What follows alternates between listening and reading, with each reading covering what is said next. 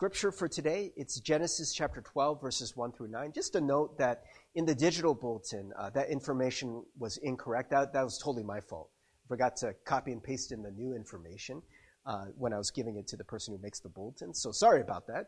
But the information that you see on the YouTube, the details there, is correct. And here, it's correct, of course. It's Genesis chapter 12, verses 1 through 9. We're going to be reading in the ESV. And so if you have a Bible handy or Bible app, you can look that up.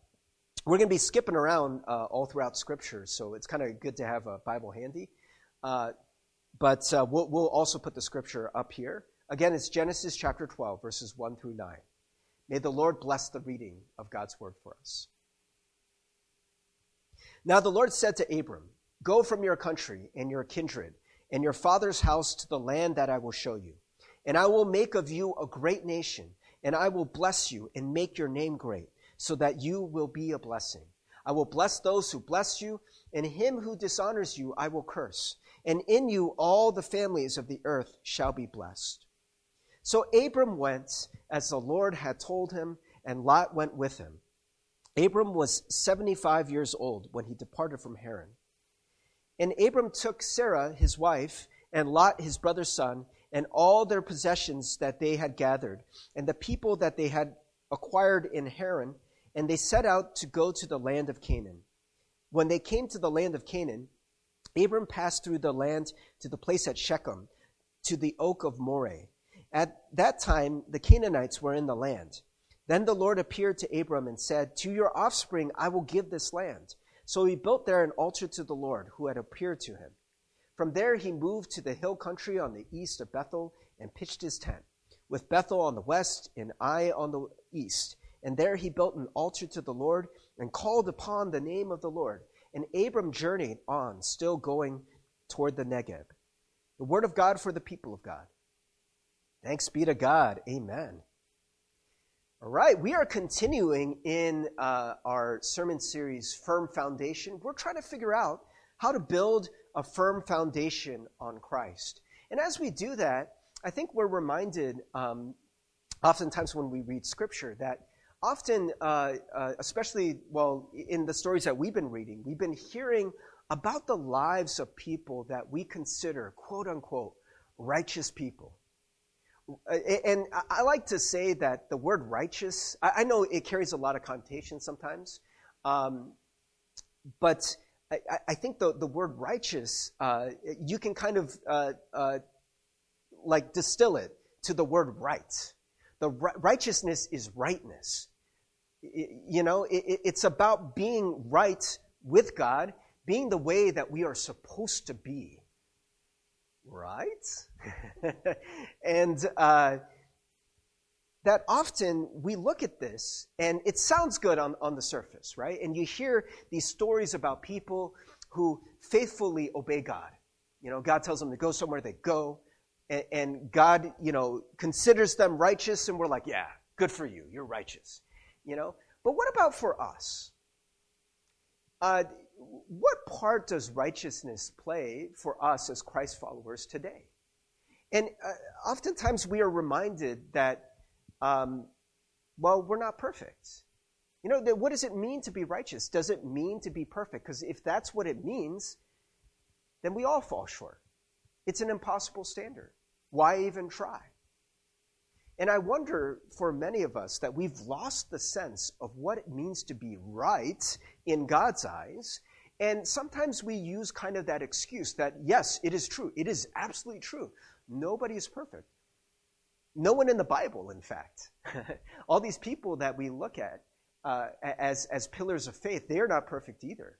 I am not perfect. Oh my goodness, I am not perfect. Sorry to disappoint you, LGM, but the pastor of LGM is not perfect. Just ask my family.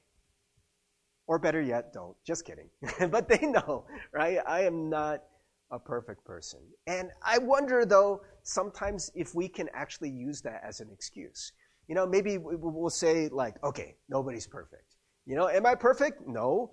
But am I striving to be a better person every day? Also no. I wonder if that idea, well, you know what? No one's perfect. that sometimes it becomes kind of an excuse for us to just do whatever we want. Even as a Christ follower.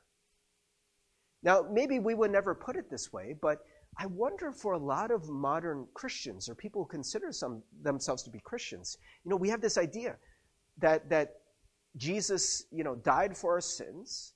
We are forgiven. God loves us unconditionally. And of course, we're also not perfect.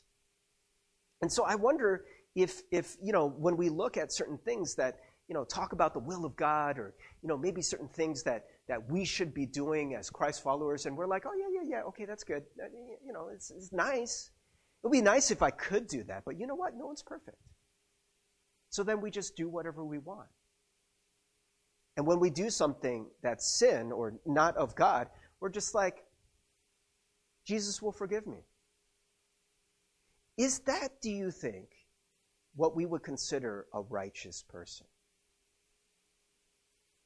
Is there a better way? Now, the alternative to that is, okay, just follow God and follow everything that it says in Scripture, follow everything that Jesus tells you to do, and do it perfectly, and then you will be righteous. We already said that's impossible. So how do we hold these two things together? Right? I mean, when you look at Scripture, when you're being really honest, we can't say that righteousness is not important, that we can just ignore what God tells us, right?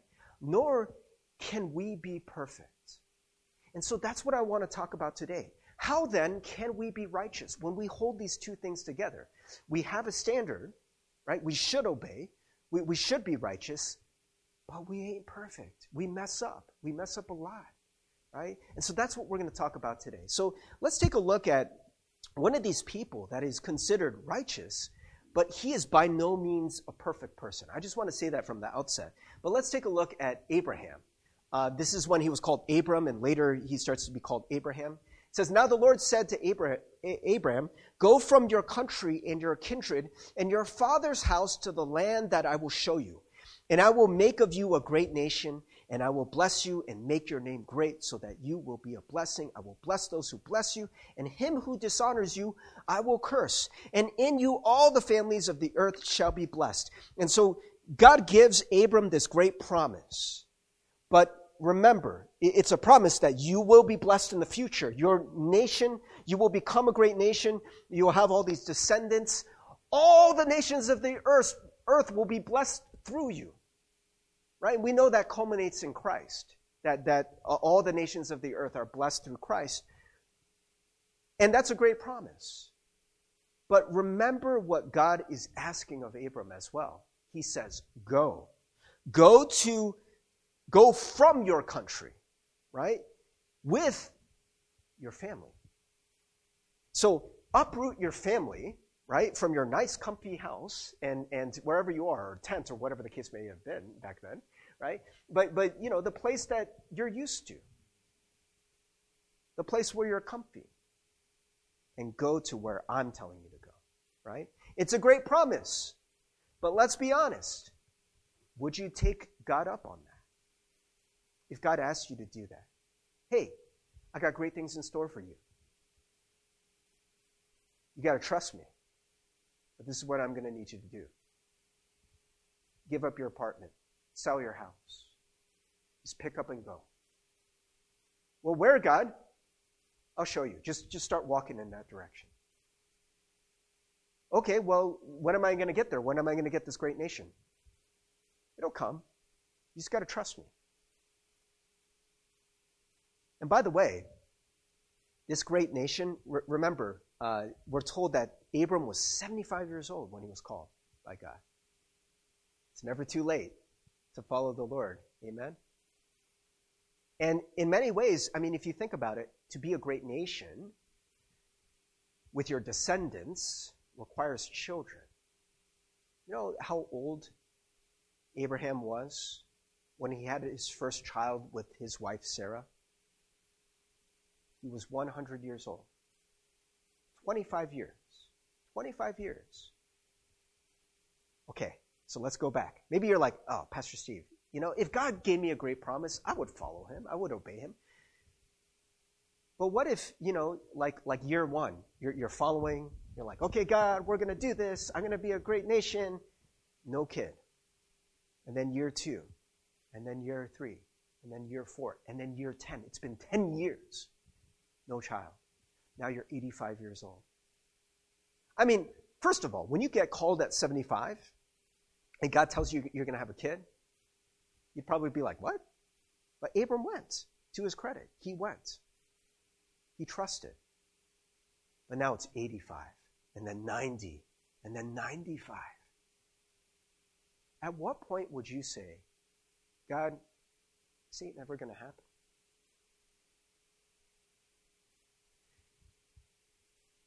It's pretty extraordinary, right? And we look at Abram, and rightly so, we look at him, and we consider him this great person of faith, right? He put his trust in the Lord, and he went, right? But also, we didn't read it in this story, but the very next story after what we read today, Abram goes down to Egypt, and because there's a famine, and so they go to Egypt, and like basically Abram's like, oh, my wife Sarah, it's a very beautiful woman. When people see Sarah, they're going to, look at her and see how beautiful she is, and possibly they will harm me to get Sarah. And so he tells Sarah, hey, tell everyone that you're my sister. And that way, they'll leave me alone. And so what happens is Pharaoh looks at Sarah and sees that she's very beautiful. And is like, hey, who's this? And Abram is like, that's my sister.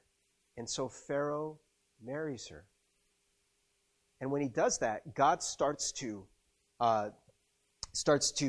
torment Pharaoh's family, right? And all these bad things start happening to them. And they figure it out. They're like, oh my gosh, what are you doing? Right? Abram, what did you do to us? Why did you lie to us? Like, take your wife and get out of here before more bad things happen. And so it's like, Abram, what the heck? Right? Why would you do that? It's a really messed up story. The more you think about it, it just gets more messed up. You just take it on the surface and you're like, okay, well, Abram lied, but he lets his wife marry another man for his own protection. I mean, he could spin it and be like, oh, it's for Sarah's protection too, but come on, let's be honest. Right? God's going to make him a great nation. What happened? What happened? And by the way, this doesn't just happen once. He does it again. It's just like a second time Abram does it. And you're like, oh, okay, what the heck? This is the father of faith? It's not a perfect dude. Right? What do we do with that? Now, I want you to remember something that we talked about a couple weeks ago. We are talking about the idea of sin.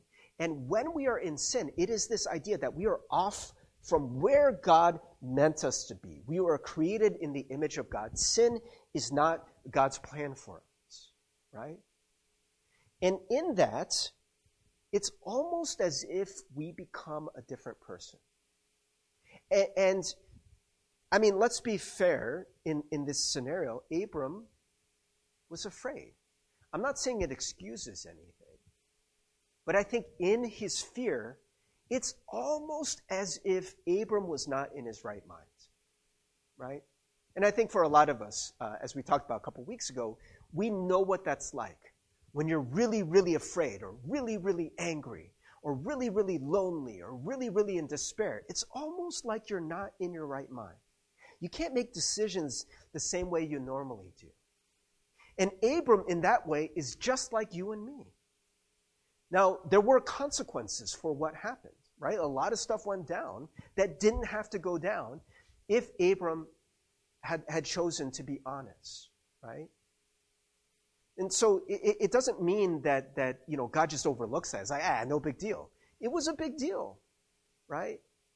But at the same time, it doesn't disqualify Abram from being a servant of God. It doesn't make him, somebody who isn't considered righteous, but it's not that action which makes him righteous, right? What is it then? What is it then? Knowing that Abram is not a perfect person. So I want to take a look at Hebrews 11, 8 through 10, just kind of for a clue here.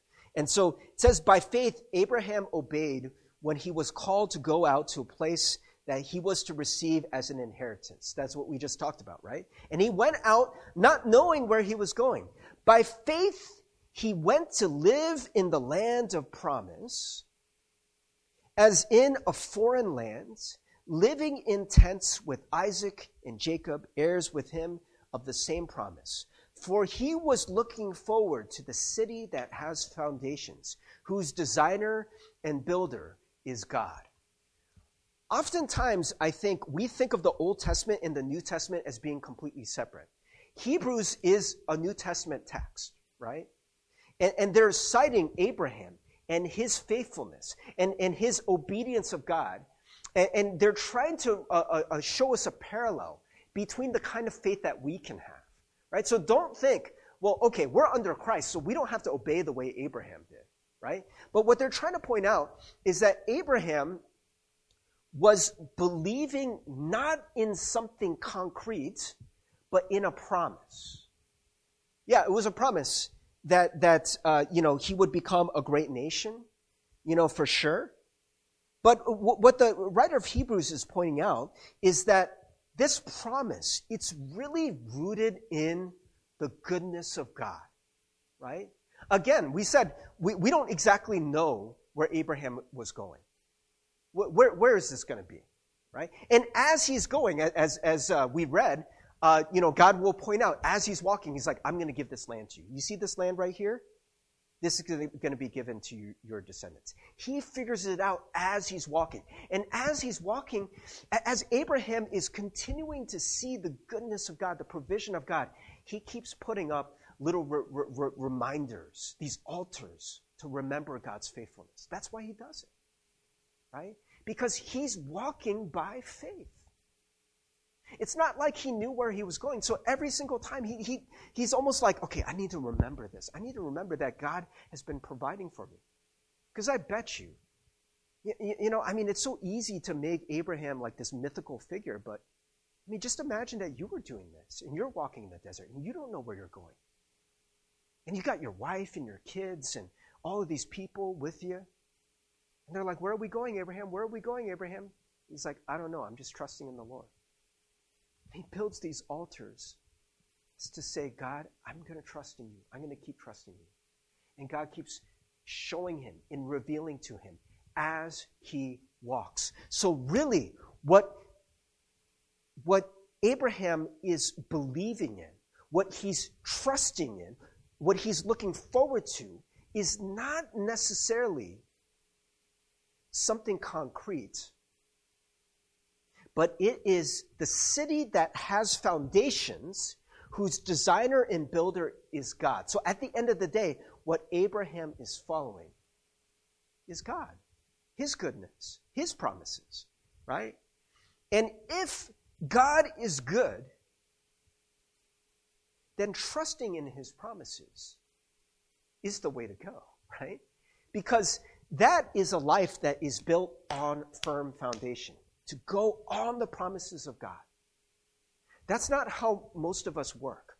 We want assurances, right? God, when? When is this going to happen? God, you got to show me the plan. You got to lay this out. God doesn't do that. He says, just go and follow. There's going to be blessing. Everyone's going to be blessed through you. But you got to go. You got to follow. That feels very shaky to us, very uncertain. But look at what it says in verse 10 here. For he was looking forward to the city that has foundations. It is a firm foundation, right? To obey, to listen to the word, the promises of God, to trust in that. That is how you live your life on a firm foundation. And by the way, even Jesus talks about it. If you're like, okay, well, the writer of Hebrews was just pointing out an example from the Old Testament as a parallel, but surely Jesus wouldn't say the same thing, right? But let's take a look at Matthew chapter 7. So this is in at the end of the discourse of the Sermon on the Mount. Sorry, I'm kind of struggling with the PowerPoint here. All right, next one. Okay, there we go. Matthew 7, 24 through 25. Everyone then who hears these words of mine and does them will be like a wise man who built his foundation on the rock. And the rain fell, and the floods came, and the winds blew and beat on that house, but it did not fall, because it had been founded on the rock. Now, we like to sing about this, cornerstone, all this kind of stuff. But what is the rock? We say, okay, it's Jesus. Okay, it's faith in Jesus. But what does that look like practically every day? And Jesus spells it out in no uncertain terms. It means that we need to do what he says. It means obedience. This isn't very popular nowadays. The kind of Christianity that we've constructed in modern times is kind of like, hey, honestly, okay, it would be nice if you could do what God says, but he'll forgive you anyways. And so we kind of wink at it, and then we just do whatever we want. Could it be that the theology that we've constructed, that we talk about grace so much, is it just in some ways an excuse to just do what we want? In other words, is it an excuse for us to build a foundation, not on what Jesus says, not on what the Word of God says, but on what we feel like doing? In other words, is it just a backdoor for us to be God? Isn't that the original sin? And if we want to build our foundation on the right rock, on something that's sturdy, right? And by the way, the next few verses in Matthew 7, it talks about, but if you don't listen to my word, if you don't do what I say, it's like building your house on sand. When the trouble comes, your house will just melt away. Nothing will stand. Right? And so that's what's at stake. It's not because God is mean, right? It's because building your house on his foundation, doing it his way, is the best possible thing, right? So can you imagine that you're God and you're like, okay, this is the right way to go. And you're like, God, you can't tell me what to do, right? That's oppressive. And by the way, you're going to forgive me anyways. And so we just decided to go in the wrong direction. He's like, no, don't go there. You're going to fall off a cliff. Yeah, but you'll forgive me anyway. But you're going to fall off a cliff. You know what I mean? Your life will not be the life that God chose for you, that God is trying to lead you upon. And he's like, hey, I got a good life for you. I want you to obey this. Like, no, I would rather do what I want. I'll take the consequences. But then when we end up over here, and when we fall off the cliff, we're like, God, why? Why did you do this to me? Too honest? And brothers and sisters, I don't say this in a way to say like, oh, you guys are so unfaithful or you're not able to obey Christ. Man, there's so many times where this is hard for me too. And I want us to understand that there is grace in this. Yes, it's true. God will forgive you. Yes, it's true that God loves you. He's not going to give up on you if you go the wrong way. But if you go the wrong way, just like in life, right? I could, decide to not follow my GPS and be like, no, I think this way is better. And at the end of the day, yeah, you can be forgiven, but it just might take you longer to get where you need to go. You might get really lost. You may not get there, right? You're going to end up somewhere else. Not because God doesn't love you, but because there was a right way. What is righteousness? It's the right way, right? And so when we decide to go our own way, it is by definition the wrong way. Yeah? Just by definition. There's no judgment there. It just is what it is, And so Another thing that I think we often do is that we kind of have taken this word faith and we've made it belief. And not just belief, but we've made it intellectual belief, right? Just something in your head, right? Like I believe in God. I believe in Jesus. But it doesn't really translate into your life. So I want to use an example because I think the word faith, because we sort of have taken the idea of just intellectual belief. Yes, I believe there is a God, right? And just hold it up here in our minds, and then it doesn't translate into your life. I think a better way of translating faith is trust. And I want to illustrate this through Aladdin. A whole new world. Do you guys remember that scene in Aladdin where he goes to Jasmine and he's like, do you trust me? Right? And it happens twice. It happens once in the markets of Agrabah as they're jumping over the rooftops and evading the palace guards. And he's like, do you trust me? And she, for some reason, does. And she takes his hand, right? And she's safe. And it happens a second time, right? He's up on the palace and he's like, do you trust me? And she's like, yes, because she started to realize that it's Aladdin. I don't know why she couldn't tell it was Aladdin because he looks exactly the same, but whatever. It's a Disney movie. But, this idea, okay, do you trust me? Now, what if it was just belief? She's like, I believe you, right? So Aladdin holds out his hand. He's standing on the magic carpet, right? And he's like, do you trust me? And Jasmine goes, yeah, I believe you. Okay, then get on the magic carpet. Well, I don't want to, but I believe you. I believe you're trustworthy. Okay, then get on the magic carpet. No. How do we really demonstrate that trust? How does that trust actually play out in your life? You got to get on the magic carpet, right? You got to take the person's hand who's asking you to trust them, right? You can't just say you trust someone without taking action. It doesn't work that way, right? But real trust is backed up with your life. That is why when we talk about belief and we're like, yeah, I believe in Jesus, but nothing translates in your life, then it's not fully trust then. Now, brothers and sisters, I say this as somebody who I realize during this whole COVID situation, man, just how many trust issues I have. I'd like to say that I believe in God. I trust God. But I'll be honest, when this COVID stuff has been going down, there's a lot of times in ministry where I feel like God has been asking me during this time, do you trust me? They're like, yeah, but God, I got to make the service, really good, for new people because we can't meet in person. I can't bribe them with donuts anymore, and so I got to make the sermon especially good. And so when the sermon isn't, where I think it should be, I get really depressed and I get really down and I start worrying and I'm like, oh my gosh, people are going to leave LGM. No one's going to want to come because my sermon was too long or because, I stuttered too much or whatever. I get really caught up on those things.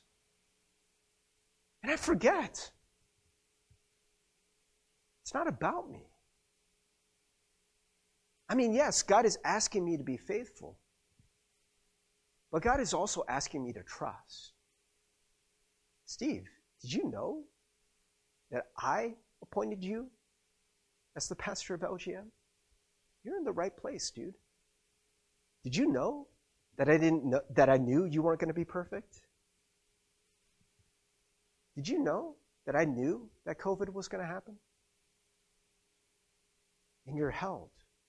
You have a foundation. That's why so many of us, we have such a hard time trusting.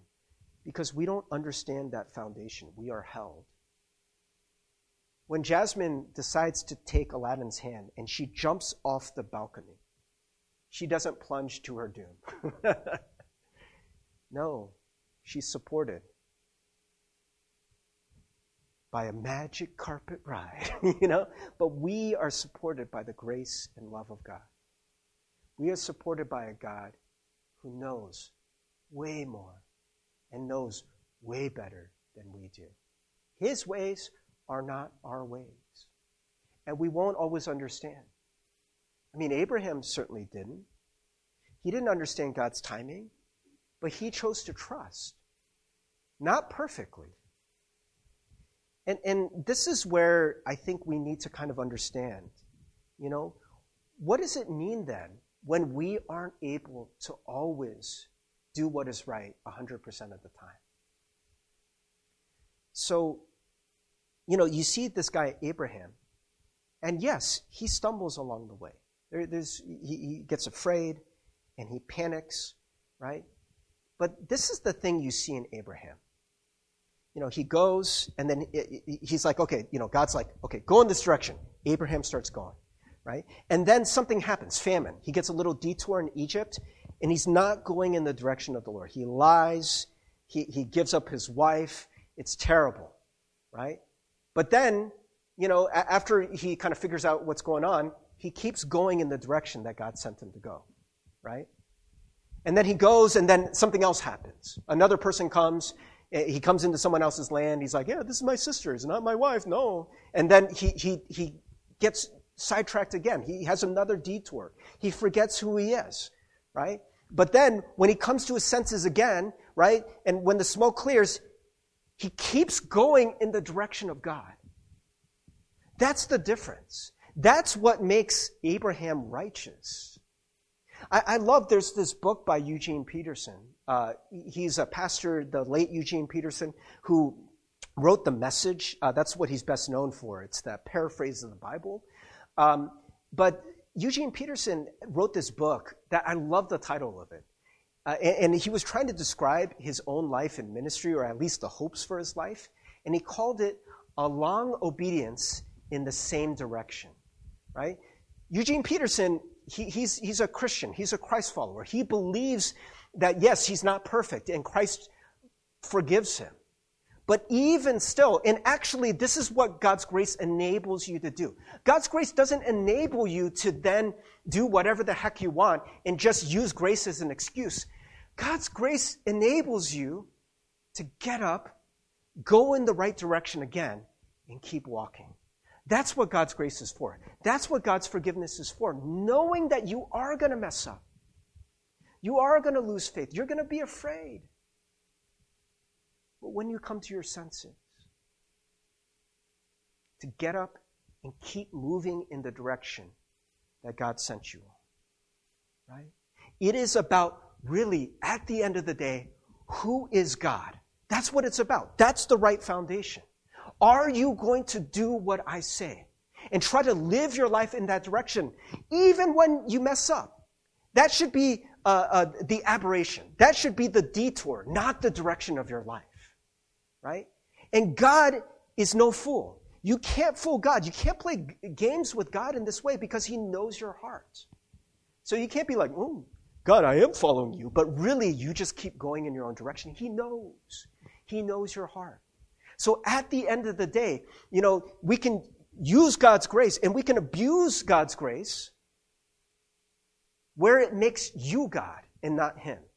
Where you're the one calling the shots. At the end of the day, you're the one who's in charge. You get to decide what you want to do. And you think God will forgive you. Maybe he will. Maybe he won't. I don't know. But I don't think that is the righteous path, the right path. I don't think that's building your life on the firm foundation. Right? And so, brothers and sisters, as we look at this, so I just want to kind of point out, there is, so when we look at Romans 4, this is another example of talking about what Abraham does here. It says, what then shall we say was gained by Abraham, our forefather, according to the flesh? For if Abraham was justified by works, he has something to boast about, but not before God. For what does the scripture say? Abraham believed God, and it was counted to him as righteousness. So this idea is that Abraham's trust in God, that's the righteousness. Why? It's not saying, like what the writer of Romans is trying to argue, is that it's not because Abraham was so good. Right? That's the way we normally read these things. We're like, oh, Abraham, he had this exceptional willpower, and he had this exceptional faith, and he was able to just kind of persevere, right? And it seems to be all about us, right? And when we look at what Christ is about, I know there's a lot said about works righteousness. We're like, you're trusting too much in your ability to follow God, right?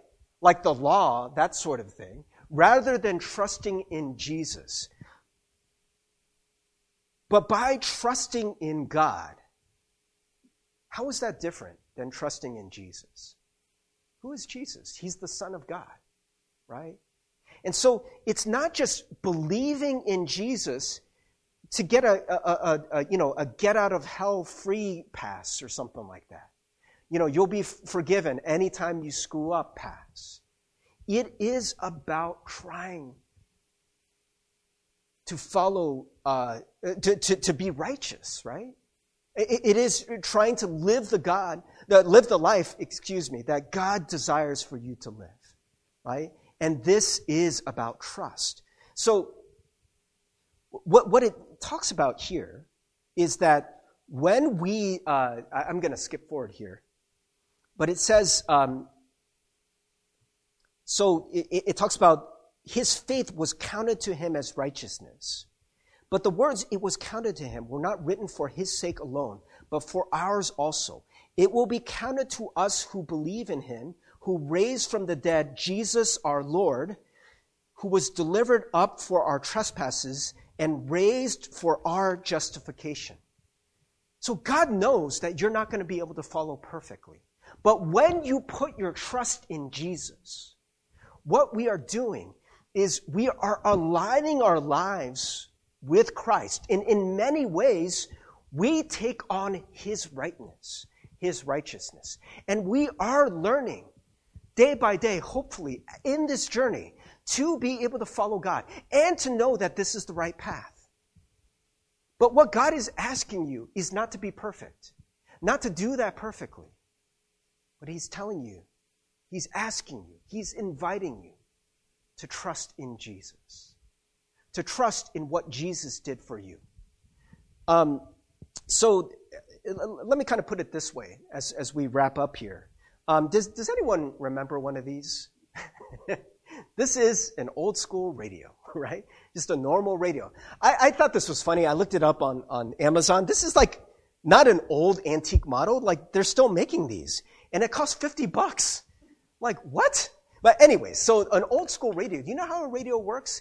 Radios do not play music. It's one of the misunderstandings. It looks like it's playing music, but you know what it's doing? It's tuning into music that's already out there. There are radio waves that are out there in the air. Right now, there's radio waves. Did you know that? But you don't know that unless you can tune into the right frequency.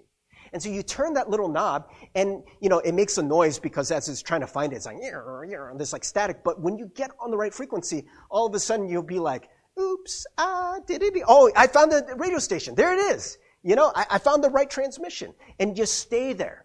You stay there. When you move from that, you start to lose the transmission. The music starts to break up and you can't hear it anymore. This, in many ways, I think is how walking in the will of God works for many of us. It's like tuning into the right radio station. God is always here. God's will is there. But the way that we tune into that is by trusting in Jesus and by obedience. By saying that this is the life that I want to live. And I'm going to move in this direction with you. Right? And every time that we, there might be something in your life where God is asking you to obey. Right? It could be something very small, like you have a chance to lie about something. I don't know. Maybe there's like something with work and you just forgot to do the work and your boss asks you, hey, did you do it? And you're like, I got really busy, or someone called me, or this happened. You make an excuse instead of just owning it and being like, hey, you know what? My bad. I'm so sorry. I made a mistake. I forgot. I mean, it might seem like a small thing. All these little things. There's many, many things like that. Right? The will of God isn't always this big mysterious thing where we want to know God's will in these big ways, right? Like we're like, okay, God, what should I do for the rest of my life? We want to know that. Like, okay, God, I'm listening. But this is the thing. Are you tuned into the right frequency to hear that? Because this is the thing. What if God told you that, but you don't know how to obey? You don't know how to obey. You're just like, yeah, I don't want to do that. That's not God, right? You're not going to be able to hear when God tells you the big things if you don't learn to listen in the small things. So as you obey God in the small things, there might be little convictions. There's a moment where you have a decision, YouTube or Scripture, right? Or prayer, you know? I just want to, veg out on the couch. But maybe you feel compelled to pray, to spend some time with God. Well, what am I going to do? Now, it's not like, you're going to be forever blasted by God if you didn't choose to pray, but maybe your tuning is going to be a little bit off. The more that we kind of, live our life our own way, and we're like, I just don't feel like doing that. But the more you obey, the more I wonder if your life starts to line up with the frequency of Christ. Right? Does that make sense? And as you obey, then you start to understand, number one, it's not so bad, right? In many ways, obedience feels like death. It's so hard for us. And you know what's dying? Your ego is dying. Your lordship of your own life is dying. That's why it feels so bad.